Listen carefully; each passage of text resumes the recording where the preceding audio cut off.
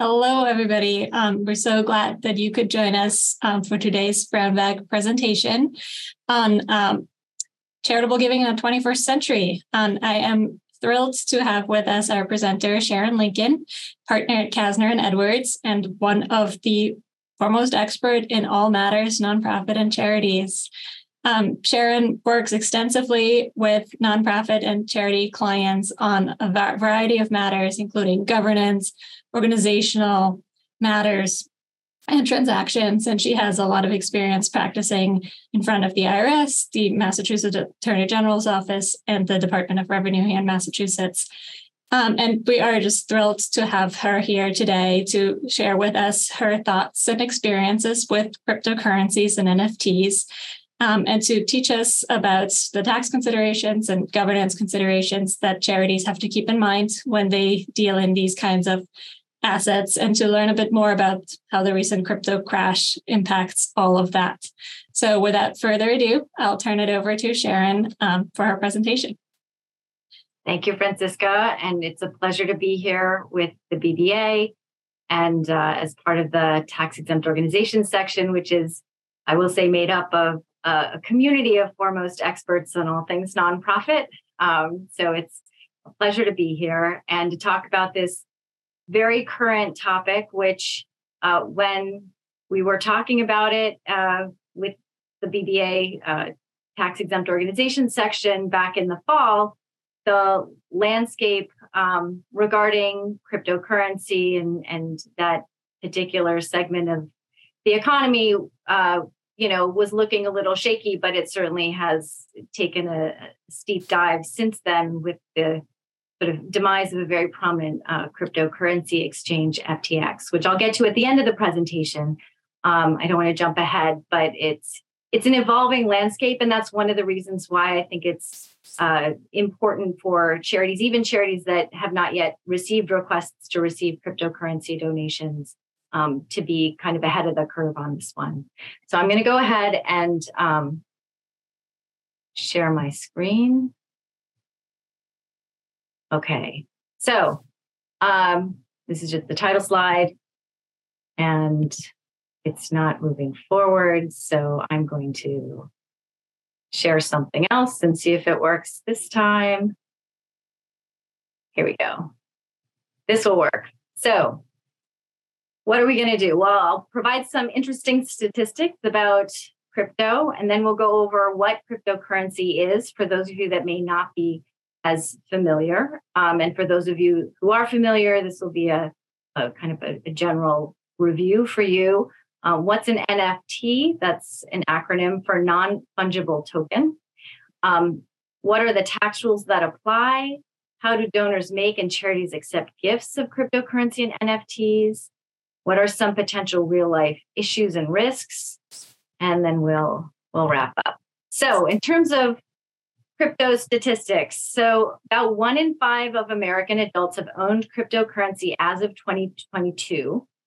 And that breaks down significantly among demographics. So over 50% of millennials owned crypto in 2021 compared to 20% of Gen X, 10% of baby boomers. Baby boomers were actually behind the millennials that owned 13% of them owned crypto. That just didn't really fit easily on the slide. So it's somewhat a generational thing as well. Interestingly enough, crypto investors appeared to be a little more generous with their charitable donations compared to the general investor population, with 45% of them donating $1,000 or more to charity in 2020. Vietnam is kind of topping the crypto adoption index, followed by the Philippines and Ukraine. I thought this was an interesting bit of kind of trivia that the first transaction with Bitcoin, which is probably the most prominent cryptocurrency, took place in May of 2010 when someone in Florida negotiated to have 2 pizzas worth $25 delivered in exchange for 10,000 Bitcoin. This established the first actual value of Bitcoin at 4 Bitcoins per penny. I had no idea that May 22nd was Bitcoin Pizza Day, but apparently it is. In February of 2011, Bitcoin price passed $1. And then in 2021, Bitcoin hit an all-time high of $68,789 per Bitcoin. And Bitcoin has declined significantly in value over the past year and a half. But in November 2021, a pizza selling for 10,000 Bitcoin would have been worth over $687 million. So that's a crazy change over, less than 15 years. But the other side of it is the way Bitcoin is created or mined, as it's called. Bitcoin emissions, according to one study, could increase average global temperatures above 2 degrees Celsius. So there's another side to this that's not economic. It's the other side that actually happens in the real world and not on the blockchain. So what is cryptocurrency? So it's a type of virtual currency that uses cryptography to ensure transactions that are digitally recorded on a distributed ledger, such as a blockchain. Units of cryptocurrency are generally referred to as coins or tokens. And this distributed ledger technology uses independent digital systems to record, share, and synchronize transactions. The details of those transactions are recorded in multiple places at the same time, and there's no centralized store of the data or administration functionality. And this distributed ledger technology is generally referred to as blockchain. So cryptocurrency can be a medium of exchange, a store of value. You buy the Bitcoin and you hope, like gold, it will help hold its value, which unfortunately for many, it did not in 2022. A utility, it could be an asset pegged to a fiat currency. There are some cryptocurrencies that are tied to, say, the US dollar. It can be a tokenization of assets or some sort of combination. Parties interact directly without an intermediary using blockchain technology, which I explained. It's a distributed ledger that verifies, records, and settles transactions on a secure, encrypted network.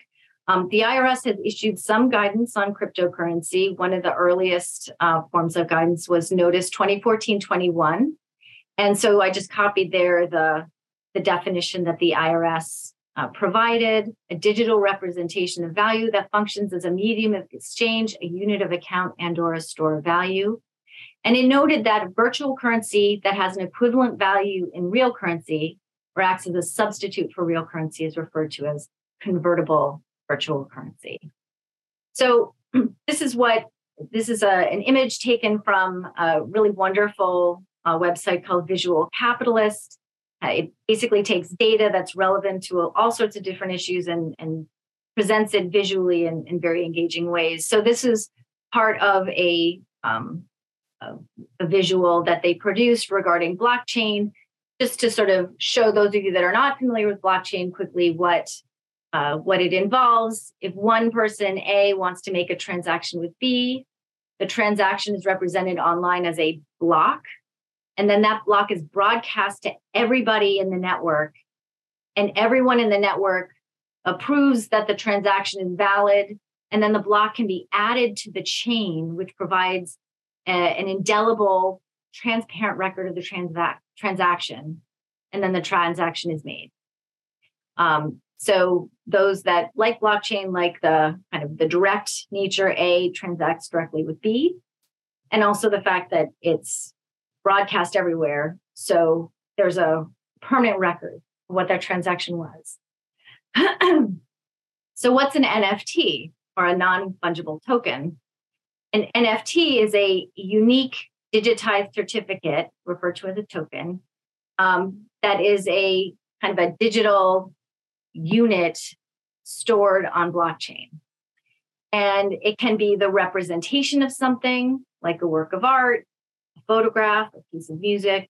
You can create an NFT of the Mona Lisa. It could be a game or a collectible. It could be an original digital creation that exists only in digital form. And it can also entitle the holder to certain experiences or contracts or other things, depending on its use. NFTs kind of live in this crypto world. They're purchased and sold using cryptocurrency. Once an NFT is created and stored on blockchain, all subsequent transactions are stored there and recorded. So what does an NFT look like? Many of us, what is an NFT? That's Hank Hill, by the way, King of the Hill, a series from many years ago. These are a few of some of the very valuable NFTs, actually. So I thought it would just be sort of fun for you to see them, not in the abstract, like just the acronym. These are actually quite valuable NFTs. The most valuable NFT that's ever sold is on this screen. I asked my son to guess which one it was, and he guessed that it was the one that looked like it was made with pixel art, and he was right.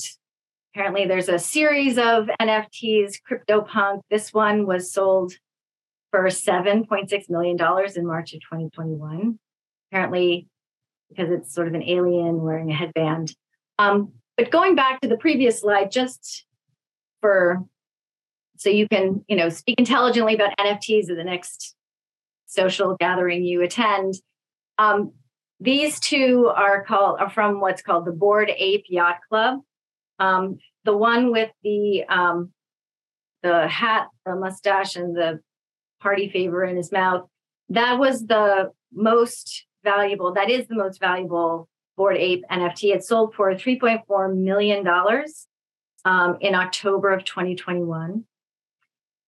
This one is a bargain by comparison. That one sold apparently 10 days ago for $609,000. So that's Bored Ape Yacht Club. And in terms of the experiences that you're entitled to when you hold the NFT, apparently, according to the Bored Ape Yacht Club website, owning a Bored Ape is entitled you to members-only benefits, the first of which is access to what they call the bathroom, a collective graffiti board, and future areas and perks can be unlocked through, participating on that particular website.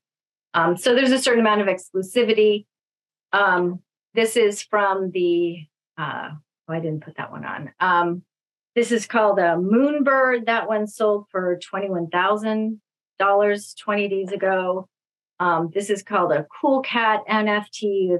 This is a tired cat, and it sold for $64,000 18 days ago. And this is a little extra feature for if you own a Bored Ape, you're entitled to get a Bored Ape dog. So this is from the Bored Ape Kennel Club, and that one sold for $43,500 yesterday. So there are, and one other thing about NFTs, when we go back to the bestseller, it's rarity that matters. So apparently there aren't many CryptoPunks that have the green skin and the headband or what have you. And there are a finite amount of these NFTs as well. I believe the Bored Ape Yacht Club, they're like almost 10,000, but they're only 10,000. These other ones have limited runs. So that's where a lot of the value is. So tax rule, there are always tax rules that apply. And there is guidance in the notice that I mentioned, Notice 2014-21, that explains in Q&A format that virtual currency, including cryptocurrency, is treated as property. And this is important because there are different rules when charities accept fiat currency like the US dollar or the British pound, and when they accept an in-kind gift, a gift of property. So for charitable fundraising purposes, it's really important to keep in mind that gifts of cryptocurrency and NFTs are gifts of property. And so the rules that apply to a gift of property apply to a gift of crypto or NFT.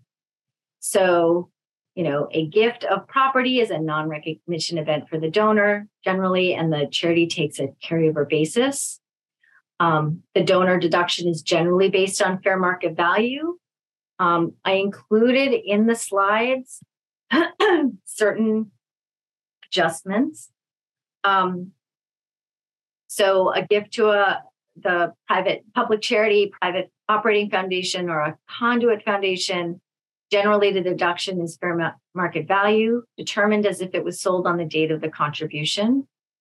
And then there's some technical rules there I won't walk you through. A gift to a private non-operating foundation, that is generally limited to the basis or fair market value. With some of these, and I'll get into this a little later, but with some of these very new types of digital property, digital assets, figuring out the value though might not be very easy.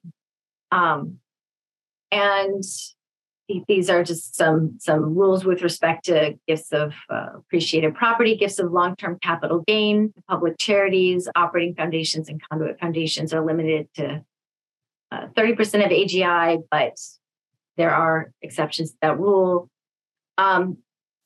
These are just again for general reference, the record-keeping requirements with respect to contributions and the substantiation requirements. This does become relevant, though, because if you don't really know what the value is, and we'll get to sort of how to establish the value of these items, but if the charity receives a very modest gift of cryptocurrency, is the gift between that $0 to $249 range? Is it $250 to $500, which would require different sort of substantiation requirements, acknowledgement requirements? Because in some cases, especially with gifts of cryptocurrency that may not be so mainstream as Bitcoin or Ethereum, and there are others, how does a charity acknowledge a gift, like a modest gift that's in crypto, or an NFT that maybe the donor got at a certain point for a certain value? But consider fair market value is the value on the day that the charity received that asset. So how do you, that's, it's an issue that needs to be worked out. Now, because cryptocurrency and NFTs are property, if the contribution deduction that the donor wants to take is more than $500 and less than $5,000, the donor has to complete Section A of Form 8283. And if the deduction is more than $5,000, donors have to complete Section B, which includes an appraisal summary, and obtain the signatures of an appraiser and the donee, the charity receiving the funds. So with respect to cryptocurrency and NFTs, a generous donation in crypto very well could be more than $5,000. And so the donor has to get a qualified appraiser to vouch for the value of that property. And there are very specific rules regarding obtaining a qualified appraisal in the code and the regulations. And one of the qualifications for a qualified appraiser is that they have a track record appraising the property that is being appraised. But how long of a track record? And, with respect to the NFTs I showed you, they weren't around 10 years ago. People weren't appraising them, for some of them, even like 5 or 6 years ago. So that is a compliance issue. And referenced later on in the slides is the Chief Counsel advice, which conveniently enough came out this month, that confirmed that for gifts of cryptocurrency, a qualified appraisal must be obtained if the gift is worth more than $5,000, if the deduction that's going to be taken, I should say, is more than $5,000. And then there's Form 8282, which is the information return filed by the charity if the charity consumes or disposes of the donation within 3 years of the contribution. And we'll get to kind of policies that charities should adopt in connection with receiving these types of donations later on in the presentation. But if the gift acceptance policy requires immediate liquidation of all cryptocurrency and NFT donations in order to lock in their value at the time that they were received, Form 282 will need to be filed in connection with each of those donations. And so the charity has to be mindful of that. Many charities, of which I'm aware, don't hold their cryptocurrency donations in crypto. They just convert them right away. So these are important filing considerations. So a little more detail on the Form 8283 qualified appraisals. As I noted before, it has to be conducted by a qualified appraiser with sufficient experience in that type of contributed property. It must be independent. And there I'm giving you the citation to that CCA that came out on January 10th.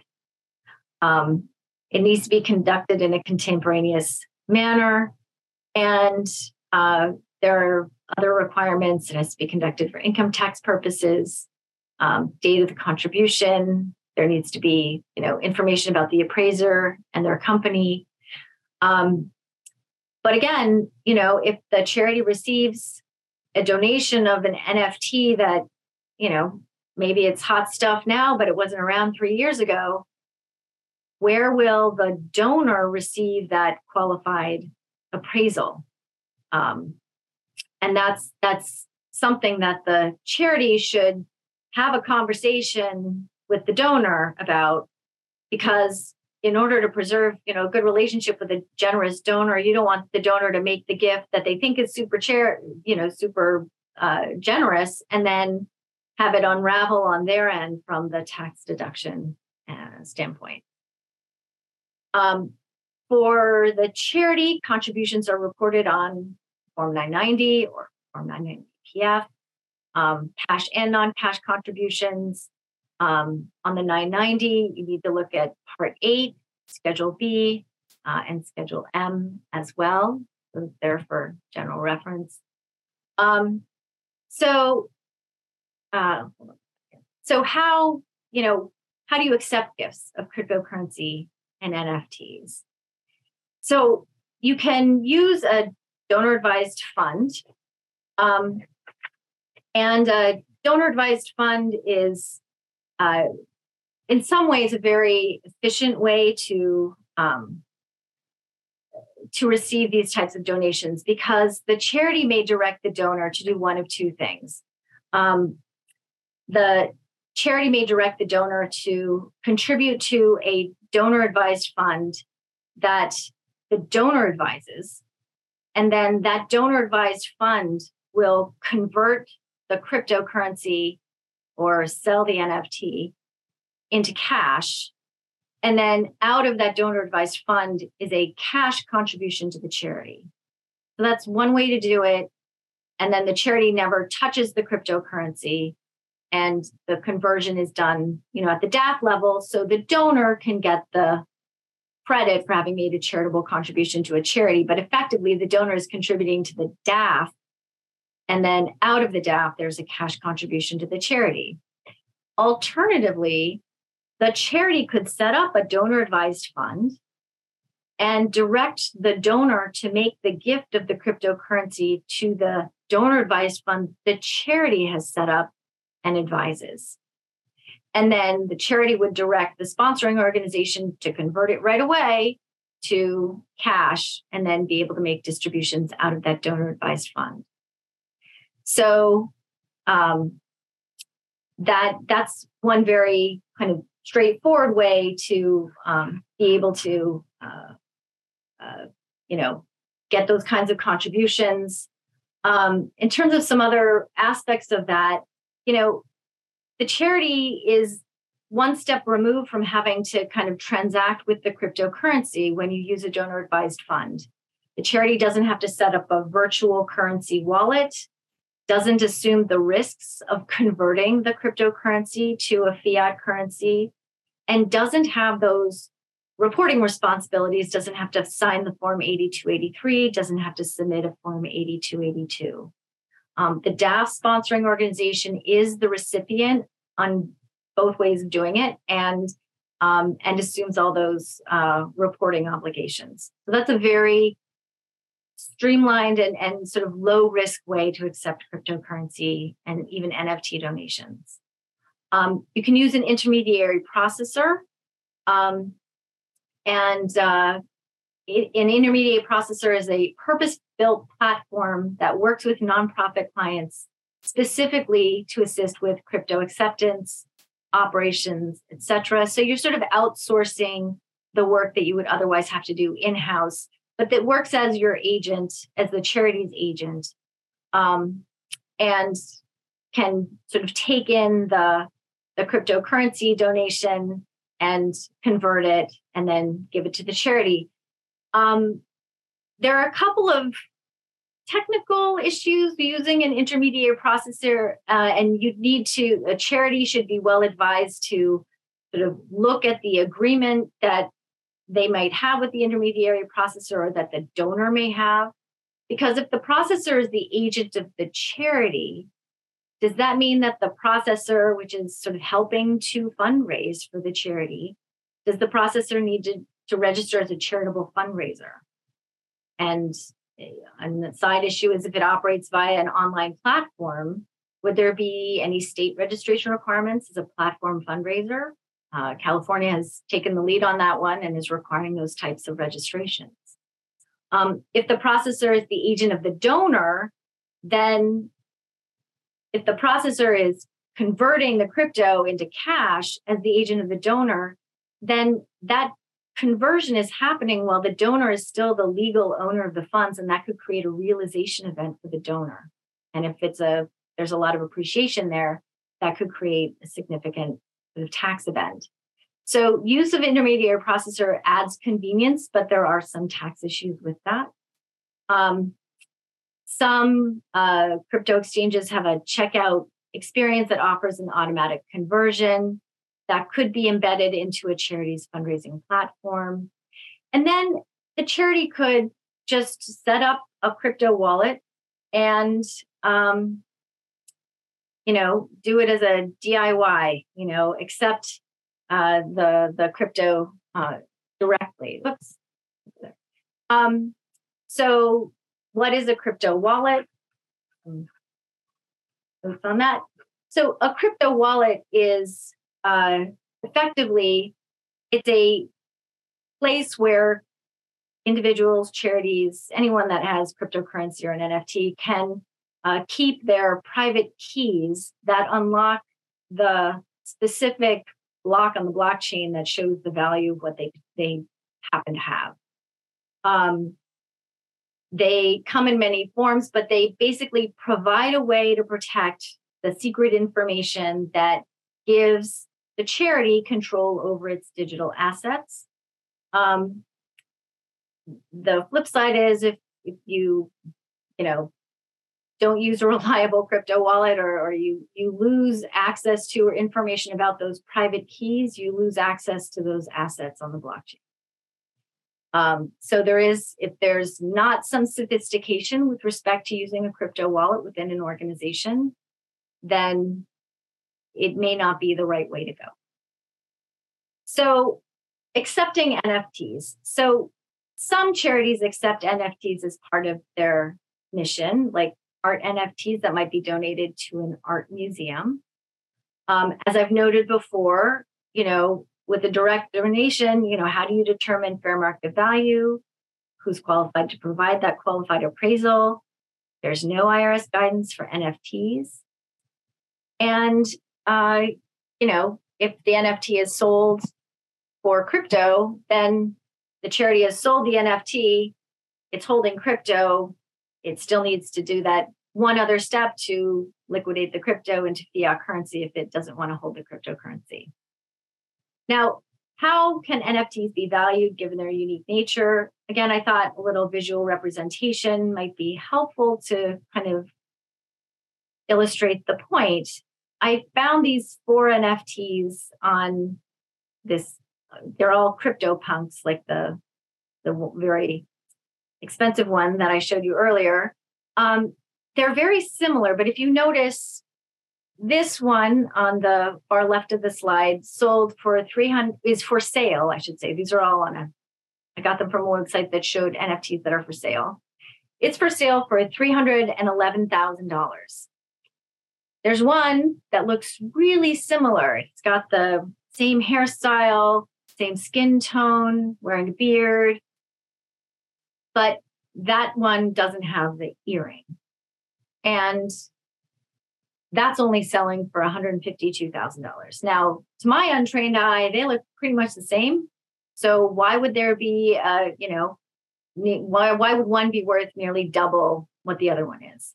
And similarly, the other two, they're two different hairstyles, and one has an earring. And I don't know if it's a hairstyle, the earring, or both, but the one on the left is being sold for $311,000. The one on the right, without the earring, only over $100,000, just over. So how are they valued? And this is what what they're being put on sale for. It doesn't necessarily say what they are, will have sold for. But the details with respect to these types of assets are very specific to the type of asset, or to that type of NFT. And that can add some complicating factors. And, the charity doesn't really know the value of what it's receiving as well when there are such nuanced differences. Another issue with or a consideration with accepting cryptocurrency donations and even NFT donations is blockchain is public and includes the public addresses of each transfer, but blockchain doesn't contain information about the individual or the ultimate donor. So it very much facilitates anonymous giving.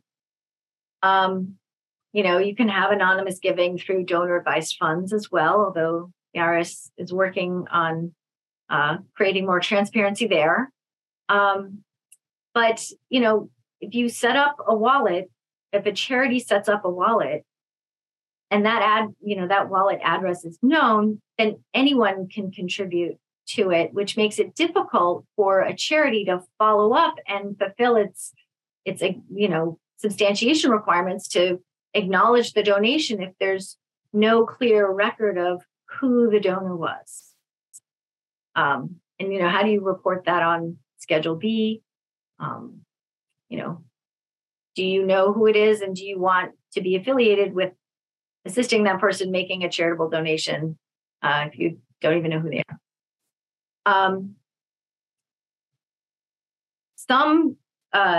If a charity is requested by a donor to hold on to the cryptocurrency for a while, perhaps, does this confer a private benefit on the donor? I was talking with one attorney whose organization gets a lot of, this is an in-house attorney, gets a lot of donations in cryptocurrency or requests to make cryptocurrency donations.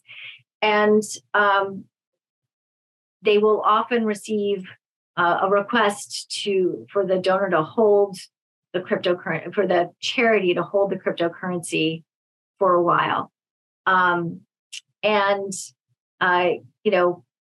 There are circumstances under which that might confer a private benefit on the donor. If the charity liquidated a lot of the whole donation all at once, would it have a depressing effect on the value of the remaining cryptocurrency that the donor holds, for example?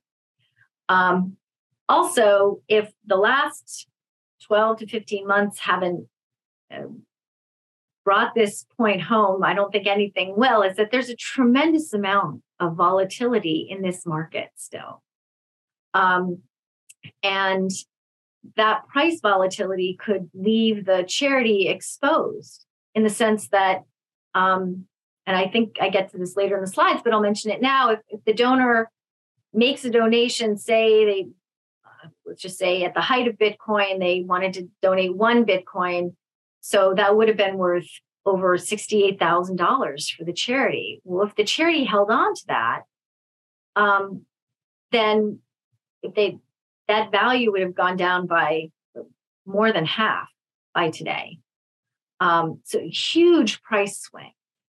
And you have to look at holding that particular asset with, well, what's provided in the organization's investment policy. If the organization has a very conservative, investment policy, does it align with that to hold cryptocurrency or certain kinds of cryptocurrency or that amount of cryptocurrency?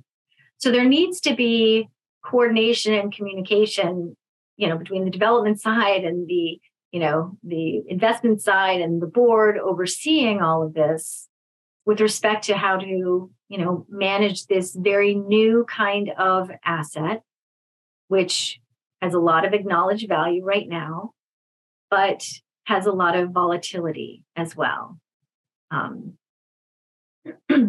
So a charity's gift acceptance policy should address how to accept crypto, especially if the charity is going to accept cryptocurrency donations directly. If that is the position the charity would like to take, then the policy should specify which type of cryptocurrency to accept, when it would be liquidated, reminders and steps for how to do the relevant types of reporting, both to the donor as well as to the IRS. If the donor asks for would the charity be willing to hold on to the cryptocurrency for a while at the request of the donor, and under what circumstances would the charity be willing to do that? There would need to be procedures to protect the nonprofit from security breaches, hacking into the charity systems and getting all the information about their wallet. And then once the hacker has information about the wallet, then and access to those private keys, they could steal them, take them, send them to another account, and there's no way to get it back. In fact, last fall, there was a very prominent hack of Bill Murray, who had been part of an auction selling some NFTs, and hackers got into his wallet, and they were able to steal, I think, a few NFTs and some amount of cryptocurrency in the hundreds of thousands of dollars. And, this is Bill Murray. He had a team that just pounced on that breach, and, they were able to cut the hackers off. But even so, there was, I don't know what the postscript on that story was, but it's very hard, because once someone disappears into the blockchain, it's hard to find them. Engaging a blockchain analytic firm to analyze the transactions to determine if the contribution could be part of some sort of money laundering scheme, if the contribution is coming from a sanctioned country that's on the Office of Foreign Asset Control lists, if there's reputational risk related to that. That is a part of a gift acceptance policy for a charity that is accepting cryptocurrency directly. At least that's what I would recommend. And also having in your gift agreement with the donor the backup of a cash contribution. For example, if the charity agrees to hold the cryptocurrency for a period of time, but the liquidation value once the charity liquidates falls below the original pledge, the charity should ask the donor to make up that difference, because the charity is agreeing to hold the crypto and taking on that risk. But basically, the charity shouldn't, in my view, and should pass that risk of sort of a fall in the value of the donation back to the donor. So, again, these are just some guidelines for using a current gift acceptance policy as a framework to evaluate both cash gifts and non-traditional donations. Who's the donor, totality of circumstances, is the donation for the benefit of the charity or the benefit of the donor in some sort of inappropriate way? Is a small amount of anonymous giving acceptable? What's being given? What's the value? Can it easily be sold? Is the charity set up to receive the digital asset that's being, offered? And, other issues related to the IRS filings. So it really is important to think this through. And it's important, in my view, for the board and a charity's leadership to be aligned with respect to how to receive as well as to manage these assets. Other considerations, is the value of receiving cryptocurrency. Many of my clients have not received offers of cryptocurrency donations. So if they gear up to receive those donations, especially if they gear up to receive them directly, is it worth the effort? There are environmental issues as well, ethical considerations. I mentioned the environmental impact of Bitcoin mining. I've got a graphic on it in a few slides down, I think. There are other ways for cryptocurrency to be kind of created. It's not this energy intensive mining that takes, like hundreds of hours of computing time and, hundreds of computers doing it, special kinds of computers that are very expensive and use a lot of energy. Ethereum moved away from mining and has a different process called proof of stake. So it's a lot more environmentally friendly. So the charity is going to establish a cryptocurrency acceptance element to its gift acceptance policy. Might the charity only accept proof of stake cryptocurrencies? It's a consideration. This is the graphic. So it's right here. So this graphic, again, from Visual Capitalist, shows this amount in orange is the amount of energy that the Bitcoin network consumes. It's just north of the amount of energy that Norway consumes, and just south of the amount of energy that the entire state of New York consumes, as well as just somewhat less than the entire amount of energy consumed by the world's data centers. But when you think about the number of people who are benefited by, say, the energy consumption in the state of New York, or the world's data centers and all the information that is stored on them, versus the amount of people who are benefited by Bitcoin, which is only one of several cryptocurrencies, one could conclude that it looks a little disproportionate. So the environmental impact, so in terms of real life issues and risks, the environmental impact of cryptocurrency is significant in some sectors with respect to some cryptocurrencies. There's the anonymity of these gifts.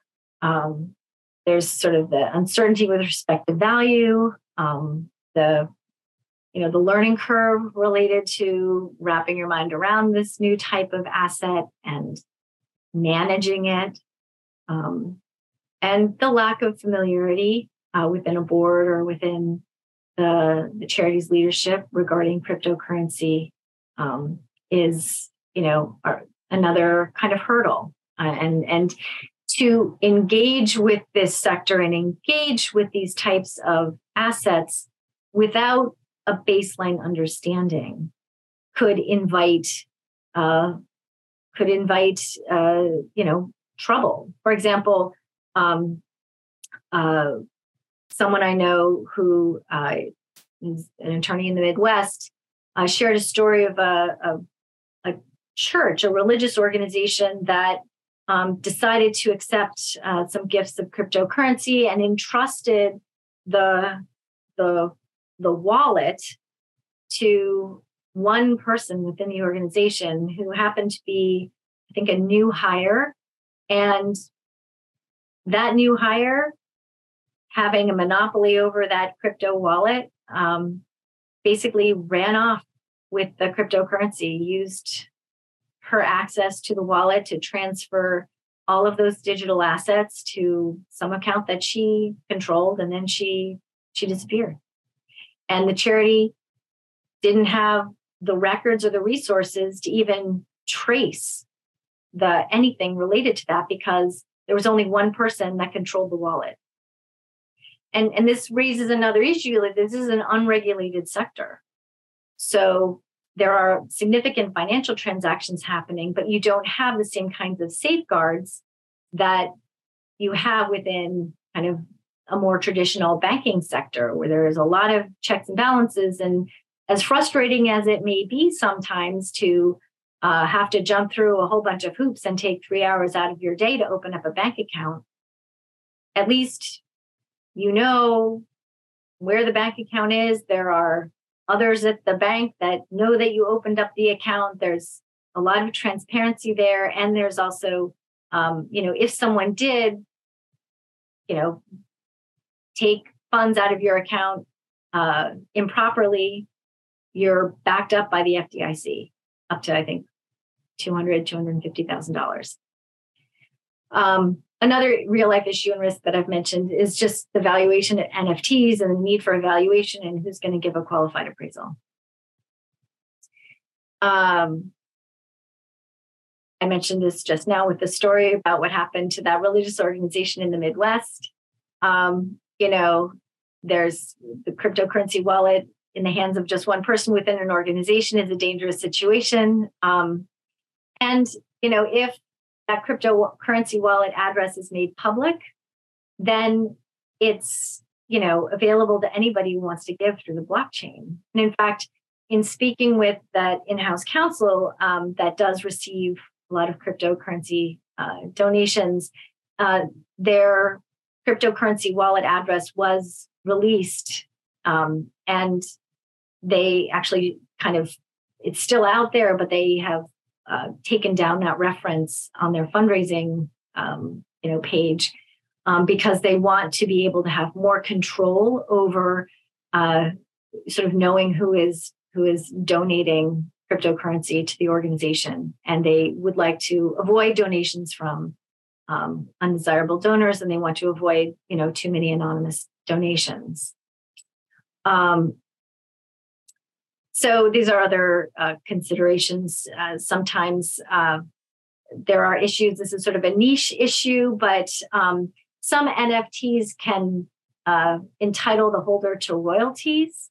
But if you're moving from one kind of digital platform to another digital platform, sometimes the entitlement to royalties doesn't transfer. That's a pretty sophisticated issue. I'm sure this is not going to be an immediate concern for most people listening to this presentation. But if there's sometimes NFT assets may display images that don't align with the Charities brand. So Charities, can turn them down. I didn't go into this in this presentation, but sometimes Charities are approached by someone who wants to create an NFT and then sell it for the benefit of the charity. You want to be very careful with that. You want to make sure that the NFT reflects the values and the purpose and the mission and doesn't in any way kind of undermine that, in the donor community and the larger community. And then the volatility, if you held on to your Bitcoin in 2018 as it was going up, and then held on to it white knuckled as it went down, your Bitcoin is worth a lot less now. And as I mentioned, there's just a lack of regulatory safeguards, and the very anonymous nature of the transactions on blockchain is going to be an interesting thing for the regulators to sort through. So in terms of volatility, so I'm not going to go into grand detail about everything that happened in 2022 because a lot happened. But Bitcoin's value is roughly 25% of what it was a year ago. And this came as a surprise to a lot of people who had invested in Bitcoin, because Bitcoin, I should just say, is a limited digital resource. It's created through a very complicated cryptographic process that takes right now a lot of computing power. But essentially, that process only will result in 21 million Bitcoin. So that's the upper limit. So because it's a limited digital asset, the assumption is that it would be a good inflation hedge, like gold, and that it would keep its value as inflation increased. But that didn't happen, actually. As inflation went up in 2022, Bitcoin's value went down. And the decline in crypto values revealed that a lot of crypto firms were overextended. So starting in May, and there was, there was a lot of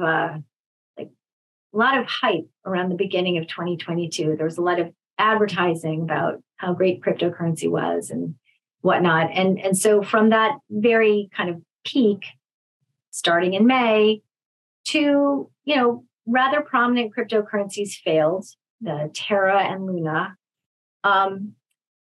The crypto lending firm Celsius filed for bankruptcy in June, I think tied in part to the failure of Terra and Luna. A very prominent high-flying hedge fund that had kind of gone in deep with crypto, Three Arrows Capital, filed for bankruptcy, and its founders went into hiding. Right now, it's now Three Arrows Capital is in receivership, and apparently the founders purportedly bought a $30 million yacht with firm money. So one of the things that the folks who are taking Three Arrows Capital through bankruptcy are trying to do is find the yacht and get it back from the founders. Then the crypto trading platform Voyager Digital filed for bankruptcy in July, claiming that it was undermined by FTX. Interestingly enough, that's still making its way through bankruptcy. It might be purchased by Binance US. There's a little bit of scrutiny on that one because Binance US is not owned by any US interests. So there's sort of a national security kind of layer to some of this as it's being played out. And then the massive cryptocurrency exchange FTX filed for bankruptcy, and its founder, Sam Bankman-Fried, or SBF, as he had been referred to in the time before he got arrested and was kind of at the top of his game. He was arrested for fraud in November. As it turns out, FTX let an affiliate, Alameda Research, use FTX depositor assets to shore up its operations. That's, you don't use your client's money to kind of fill in for deficits on your operating expenses. That's just that's not allowed no matter what industry you're in. So he was arrested in the Bahamas and brought back to New York for, to be arraigned. And then the crypto lending firm BlockFi filed for bankruptcy in November. So a lot came crashing down at the end of last year. What does it mean? Does it mean that cryptocurrency is, all the great predictions for how it would kind of be more equitable, reach more populations, make sort of access to financing more accessible? Has that all gone out the window? And is this sort of has been? Is it sort of like, like the Beanie Baby crash from the 1990s when everyone was buying Beanie Babies because they were so, there was a scarcity kind of marketing approach to those particular animals. But now, very few people are buying Beanie Babies as an investment. And if it's any consolation, I think the first such kind of big bubble was way back, I think it was in the 1700s in Holland. If those of you who might like history like me, there was a big frenzy over tulips because they were new in Europe and they were exotic and they looked different. And so there was, over a period of a few years, this big bubble and tulips were going for, a month's wages, 6 months' wages. Everybody was buying tulips. And then it crashed. And then tulips never regained their luster as a financial instrument ever again. Will cryptocurrency become the tulip of the 21st century? I doubt it. I think what it has done is it has provided some prompting on kind of governments to look into digital currencies. And I think over the next, I don't know how many years, there may be some foray by, fiat digital currencies. And so we'll see. But the crash... To jump in, just wanted to let you know we have about 3 minutes left. So, and I think I'm on my wrapping up, but almost my last slide, so we're all good. Perfect. So, in any case, but what it does underscore in this crypto crash, I did want it to be kind of part of what we talk about today, because just knowing about cryptocurrency, just knowing about NFTs and how to receive them as donations and what have you, is not enough. You need to be aware of and informed about the larger context. And because this is sort of a volatile context, being up to speed on this type of digital asset, if the charity is going to be receiving it, I think is part of fulfilling the fiduciary duties of the board and the officers of the charities. So to conclude, there are governance considerations related to accepting donations of cryptocurrency and NFTs. As I just said, the board and leadership should become aware of the opportunities and risks of this new form of digital value. So what do? You do what you always do. Be informed, be deliberate. Don't take a formulaic cookie cutter approach. Have a policy, because it's this very dynamic sector. I would recommend reviewing that policy annually. Do things deliberately, be aware and alert. Digital assets require, attention to detail. So I think that's the last slide. Are there any questions? I think we did get one question in the Q&A. If you want to take a look at that. Oh, okay. If you receive crypto from a Ponzi scheme, are you liable?